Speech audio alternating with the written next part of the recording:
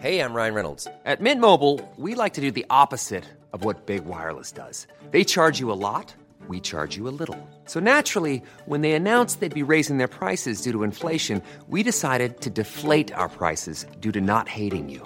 That's right. We're cutting the price of Mint Unlimited from $30 a month to just $15 a month. Give it a try at mintmobile.com/switch. $45 up front for 3 months plus taxes and fees. Promo rate for new customers for limited time. Unlimited more than 40 gigabytes per month. Slows full terms at mintmobile.com. Dobrý večer and welcome to the Bohemican Podcast with Pete Coleman and Travis Dow. Good evening and welcome to the Bohemican Podcast. I'm your host, Pete Coleman. And I'm Travis Dow from the History of Germany podcast. The first Czechoslovak Republic was founded after World War I in 1918, and it was partially to punish the Austrians and Hungarians. But for the Czechs and Slovaks, it was a miracle. Bohemia and Moravia, the parts that are part of modern-day Czech Republic today, were the most industrial regions of the Austro-Hungarian Empire, and they hadn't been independent for hundreds of years. A lot of history up to this point had been covered on the Bohemican Podcast, so we want to go to bohemican.com to hear more. You can do so. And our end of the era tonight will focus on the Munich Agreement. Travis Dow is with us tonight. Travis, how are you? Hi, Pete. Just recently, just a couple years back, I don't know if you got the chance to see it, but they actually displayed the Munich Agreement in Prague for the first time. And it was a historic, kind of display because the Munich Agreement was signing away the First Republic of Czechoslovakia. Yeah, in fact, the First Republic was the time where we've covered several episodes because the First Republic was this romanticized time when the so-called movement was at its height, this massive gymnastic movement. We did an episode on hockey in the Czech Republic. It was kind of hockey's way to, stick it to Russia and Austria. This was the time when Czechs were affluent enough to, even though they were a landlocked country, for the first time really enjoy the vast spectrum of global kind of colonial imports. So they had these, from the First Republic, they had these colonial, which are now basically Traffic, or the little smoke shops you see.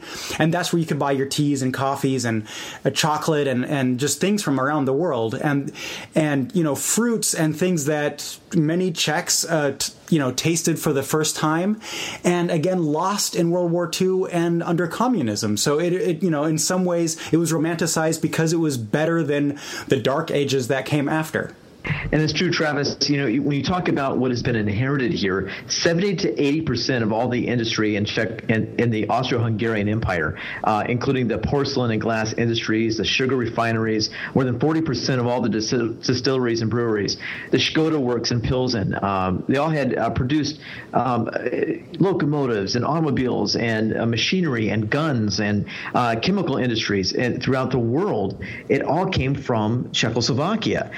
This was not only, as you mentioned, Travis, a time to export cultural concepts to the rest of the world from a Czechoslovak sort of viewpoint, but also the industry. It was actually an amazing time. 17% of all Hungarian industry that had been developed in Slovakia during the late 19th century also fell to the Republic. Right. Yep. So Czechoslovakia was one of the world's 10 most industrial states. Wrap your head around that for a minute. Exactly. During this time. Yes. I'm glad you want to emphasize that, because that is like a really important point to make. So there were cities that were bigger, like, if you went to London at the same time, turn of the century, right after World War I, London would seem, Prague would seem like a village in comparison, but it was a boom town. It was massively expanding, and way more people had, flushing toilets and indoor plumbing per capita in Prague than they did in London or anywhere else in the world, except for maybe some places in the States.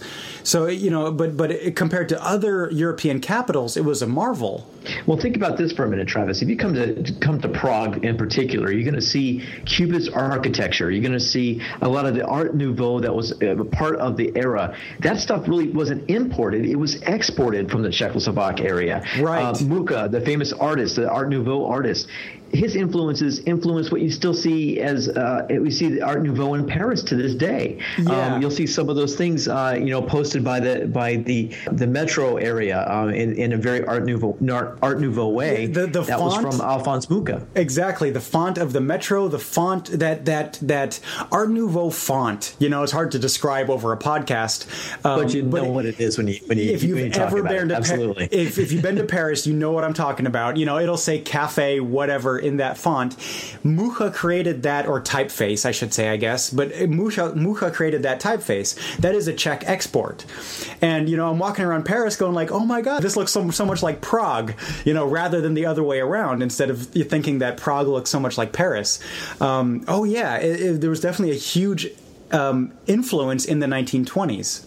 When you take a look at kind of what we're getting into tonight when we talk about what was lost heading into the very dawn of World War II and the Third Reich's influence on this area, we are taking a step back to this golden age, post World War I era, when democracy was taking a foothold here, and a lot of that has to do with the First Republic's ties to the United States president and his point plan, Woodrow Wilson, his 14 points that he had put in place, where he said, quote, "The peoples of Austria-Hungary, whose place among the nations we wish to see safeguarded and assured, should be accorded the freest opportunity to autonomous development," unquote. Now, Woodrow Wilson, it depends on what side of the fence you kind of stand. There's historians in the United States that thought Woodrow Wilson was an opportunist at the time. He was hesitant when he shouldn't have been hesitant. There are other people on the other side of the fence thought he was one of the greatest presidents ever in U.S. history because of the calmness that he brought to the Versailles Treaty agreements and the rock star status he had in Europe post-World War I. He used this sort of cachet, this political cachet, to ingratiate himself to the Czechoslovak people and the creation of the Czechoslovak state. And he had an important ally in that, in the very first president of Czechoslovakia, Travis. Yes. T.G. Masaryk actually was married to an American woman. What was she, an actress? I don't remember. I can't remember, but she was American. Yeah, and she was known. Yeah. She had money. She had her own fortune. Her own family, was pretty well off, and she married T.G. Masaryk, and he became the first Czechoslovak president. And yeah, that did also kind of create the connection to the everyday man of, the president's wife is American. And, the main train station in Prague is called Wilsonova, Wilson main train station. Right. So there's clearly well, at least it's named that now after the communists left. Before it was called something else. Well, and a quick aside here, Travis, too, that there's a statue here in Prague that was recently erected, I think 3 years ago, to Woodrow Wilson. There is that connection, and there's that connection in Washington, D.C. If you ever go in near the National Cathedral, near DuPont Circle, up Wisconsin Avenue, you're going to see Woodrow Wilson's house. And in his house, I got a chance to see some of the artifacts that he had, and much of it had to do with the Czechoslovak people. He had a really big connection to Czechoslovakia because his fingerprints were a part of the way to get this thing moving to create this nation state after World War I. But as we mentioned before, and we all know is a fact of history, World War I wasn't the war to end all wars. And the dark shadow was looming, of course, over the horizon. And the clock on the Czechoslovak experiment was ticking down ever so fast, and the end of the First Republic was coming to a close.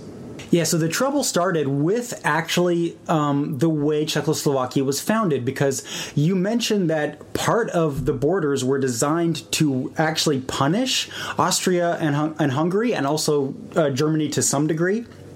And Wilson really did want to give people the most autonomy they could have so that they could democratically vote or democratically choose where they wanted to be, part of Austria, Germany, or their own nation. And people got kind of fed up in the fervor. And if you look at the borders of northern Czech Republic, where it goes into Saxony, it's really strange because they got to vote again after World War II. And the borders are, goes around villages like a weird jigsaw puzzle. But after World War I, there was a lot of Germans that found themselves now in the new nation of Czechoslovakia. And that already was sort of a ticking time bomb. The Czechs, for the first time, the Czechs and especially the Slovaks, for the first time, got to express their linguistic freedom, which means they made, for the first time in history, for a millennia, Slovak was the primary language taught in school, and suddenly a lot of Hungarians didn't like this. And Czech was the primary language taught in school, and a lot of Germans didn't like this. And the Germans didn't like it, exactly, especially if you lived in the area of the Sudetenland. That would have been the term Sudetenland really came to be an important buzzword in this time.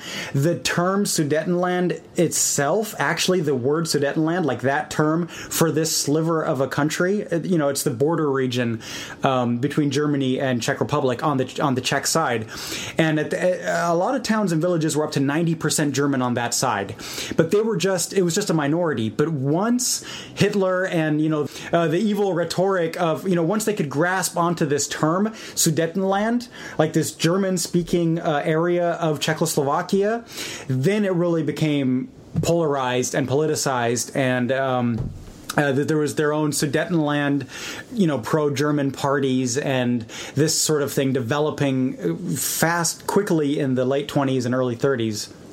Well, if you remember, from your history class, folks, as Hitler was trying to expand and grow his influence across Europe, he had plans under the table, of course, what he really wanted to do. What he was saying in public was one thing. What he wanted to do in behind closed doors with his generals and his other advisors was another. Yes. And if you were to look at the map as that kind of red blob that was kind of spreading, that was the Third Reich, you would notice that at one point, the Czechoslovakian sort of nation state right there was kind of a fist that kind of went through the abdomen of what was Prussia or Germany, and it just didn't make any sense for German-speaking folks to be in this bubble, so to speak, that kind of guts right through the middle of Bavaria. So that's a big thing that eventually was going to become part of the Third Reich. As we saw later, it became the Bohemian Protectorate and Moravia Protectorate. And we see these things that Hitler had this idea for making these outrageous demands so that he would really seem like he was trying to compromise when people try to get him down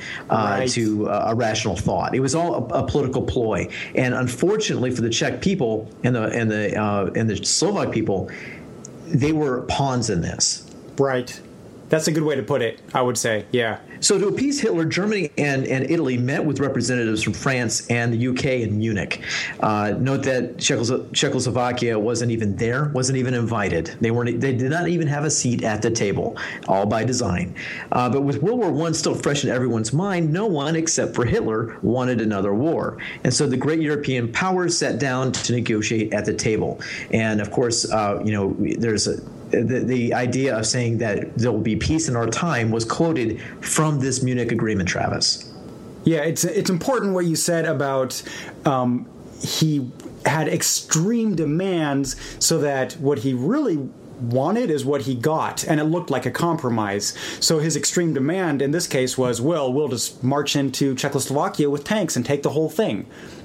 And then the compromise was, well, what if we just give you the Sudetenland, which is really what he wanted all along, right? So part of the actual Munich agreement was it included some battleship construction agreements with Great Britain, and there were some other points in the agreement. But the biggest one for Hitler, the one that Hitler was really after, was the territory of the Sudetenland, was getting that additional German population and territory into the fold. And, that was step one. What he really wanted, of course, was all of Czechoslovakia. But that's at a later time. Well, this is unadulterated appeasement, and I think this is a textbook issue, even in today's body politic. When you talk about geopolitics in today's 21st century world, this is a hostage negotiation, is what this is. Yes, absolutely. Yeah, absolutely. And I think that the parties involved on the other side of the table were looking at it saying, listen, if we just give in to this one demand, we've already kind of let him do what he wants to do, and he's promising not to do something else. We've heard that a few times in modern day sort of things when people talk about President Vladimir Putin's sort of issues in the Ukraine, or Saddam Hussein's issues when he wanted to go into different areas as well. These are the things that we're talking about. Well, maybe we'll let them do this. It's really kind of maybe a heritage land issue they're talking about. It gets to kind of a referenced area. This time is referenced so much about what is good about appeasement and what is bad about appeasement. That's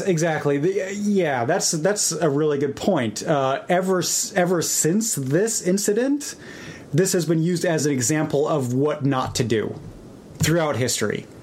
No, we don't want to appease the North Vietnamese or whatever because, we've seen that before, and we don't want to do that, or we don't want to appease the North Koreans because we've seen that before. And it may not be fair to every situation, but it is, as we did, it is used. It has been, for better or worse, it has been used as an example in every conflict to some degree, where we've gone in, I don't want to say unilaterally, but where we've gone into foreign conflicts, like even Iraq and Afghanistan's different maybe, but even Iraq, it was like, well, do we want to let them have Kuwait? No, because that's just the next Sudetenland. We need to stop them in their tracks, and right now, before anything else happens. There is not another Munich agreement, like ever again. And that's, because of what happened. It didn't, spoiler alert, it didn't appease Hitler. Not even close. This was, less than 1% of the land grab of what he would eventually try to take. Is another way of looking at it, right? So no, this wasn't even close to what he actually wanted. Just 10 mere days after the signing of this agreement, Hitler signed a secret directive for war against Czechoslovakia to begin no later than October 1st. So he was pretty much blowing smoke during the conference the entire time. Right. During August, the German press was in full force with stories alleging that Czechoslovak atrocities against Sudeten Germans were in effect, with the intention of forcing the Western powers into putting pressure on the Czechoslovaks to make concessions. So he had it all working for him, at every part. So he had the German people on his side, and especially the people in the Sudetenland area, hoping that the Germans would come in. And if you've seen pictures of this, you see a lot of folks waving the red swastika flag out there when he approached through into Prague later on. So there were people that were on board. They liked the idea. Can you imagine this? Yeah, absolutely. So you made 2 points there. First of all, on the border area, it's actually a shame. It's a shame. Well, it is. I mean, that was actually one of the most pro-Nazi areas ever, period, in the Third Reich, was in Czechoslovakia, in the Sudeten Germans. So even after the war, they had a harder time living that down, and partially they lived it down because atrocities were committed against them right after the war. But that was the area, if you look at a map, in some towns, it was 90% pro the Czechoslovak version of the Nazi Party. And now scenario number 2, the second point is, imagine you're a Czech living in Prague, an area that was not overwhelmingly Nazi, even if there was a significant Nazi minority living there. A lot of them still were, but it wasn't a majority, I would say, weren't pro-Nazi. And you're reading about these atrocities that you're hearing about from Germany, but they're supposedly happening in Czechoslovakia, and you're looking around and going, what atrocities? Like everybody's living next to each other peacefully the way they have for the last 400 years. Well, as a person with a journalism degree, I'll tell you, in the journalistic history, this isn't the first time that the press was used to propagate war efforts. And of course, you saw that with yellow journalism in the American war with Spain at the turn of the century. You saw that there with the blowing up of the USS Maine.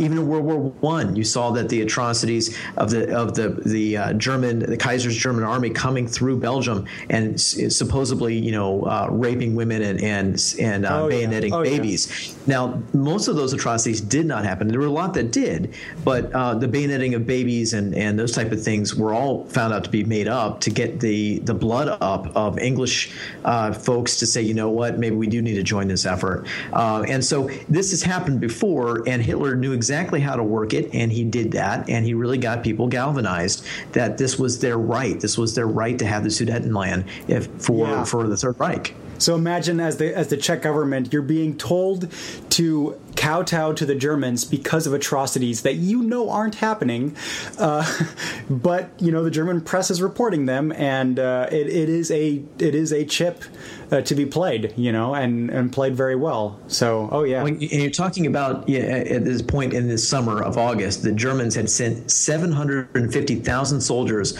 along the border of Czechoslovakia, officially as part of the army maneuvers, quote unquote maneuvers.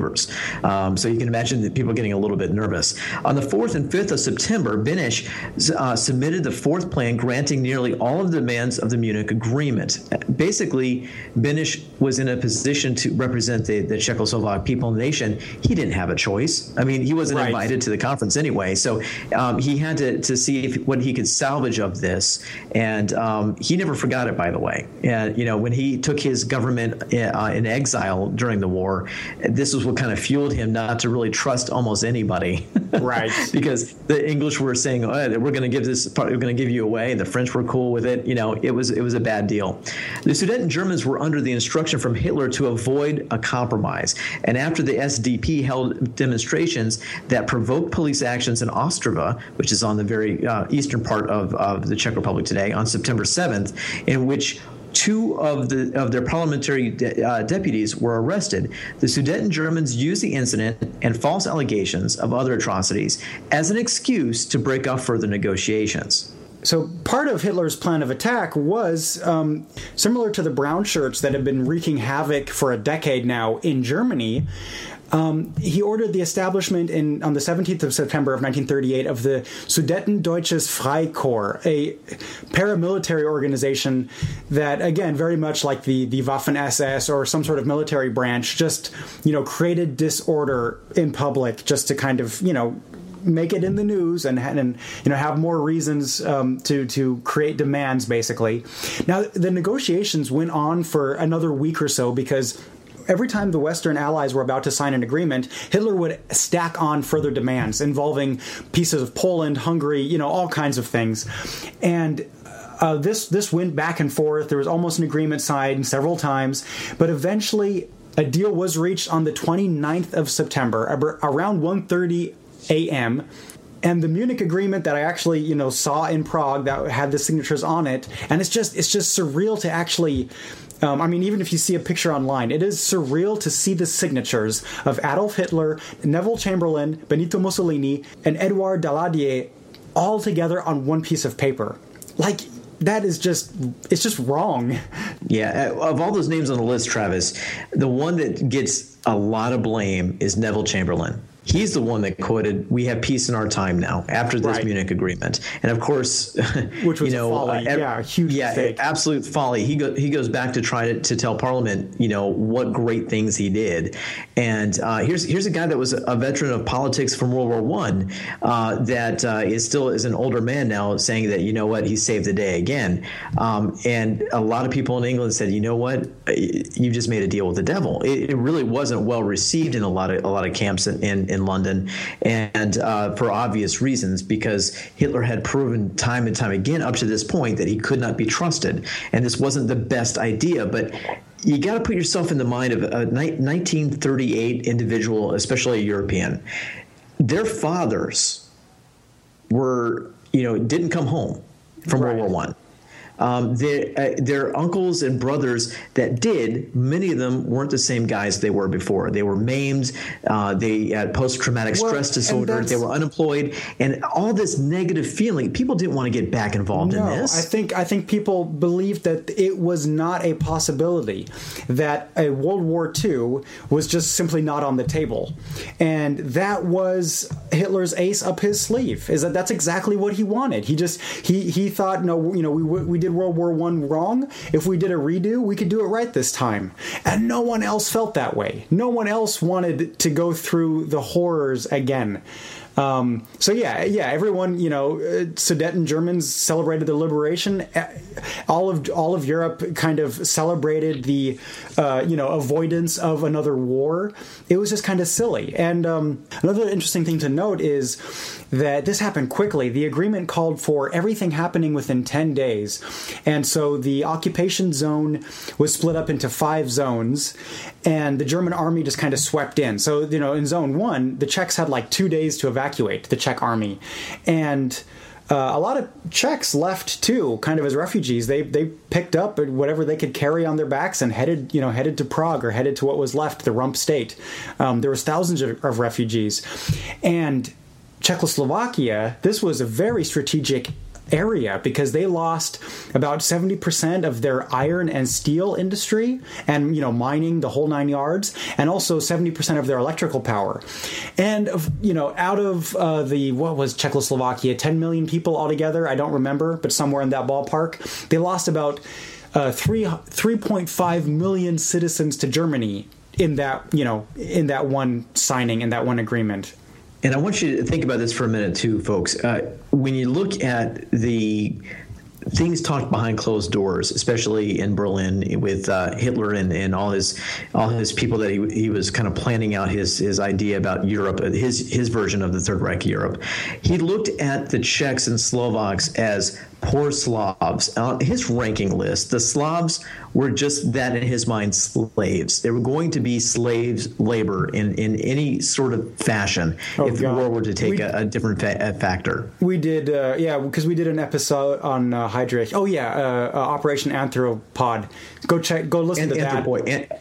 Operation Anthropoid, you're right, yes. Yes, go listen to that on Bohemican.com, because that's like the evil plans for the Czechs. The Germans had the evilest plans, besides the Jews, obviously, but for an occupied country, the Czechs got the short end of the stick on that one. Czechs, if you were Slavic, that was a thing against you. There was actually a pretty big gypsy population here in this country, as somewhat is today, but that was also one of the groups that the Nazis actually put to death quite a bit. So there were some ulterior motives here to kind of get rid or use folks that did not have enough German heritage in them, the blue-eyed, blonde-haired folks, of course, that they would be used as subhuman sort of labor. Well, let's just say the long-term plans were very grim.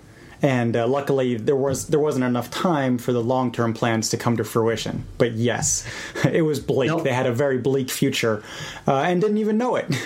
So, Travis, as the Munich Agreement signatures weren't even quite dry yet, we can see that the end of an era was happening for the Czechoslovak people and the government.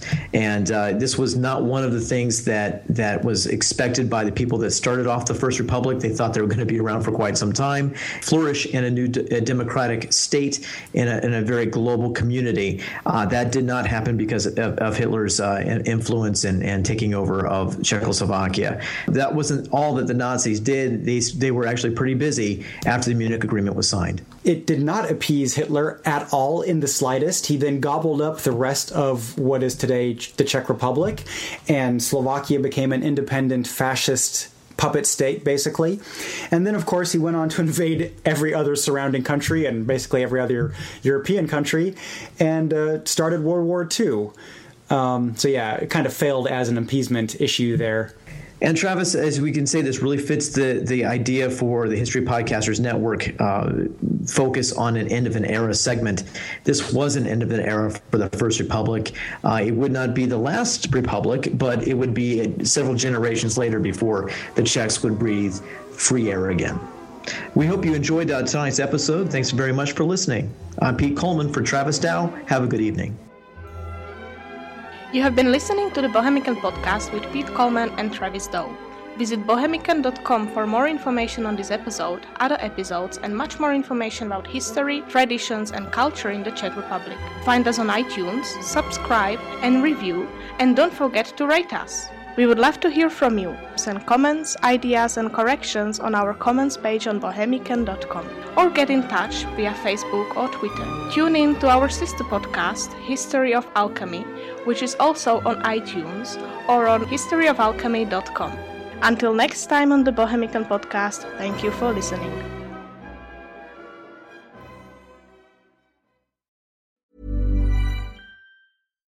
Botox Cosmetic, out of botulinum toxin A, FDA approved for over 20 years. So, talk to your specialist to see if Botox Cosmetic is right for you. For full prescribing information, including boxed warning, visit BotoxCosmetic.com or call 877-351-0300. Remember to ask for Botox Cosmetic by name.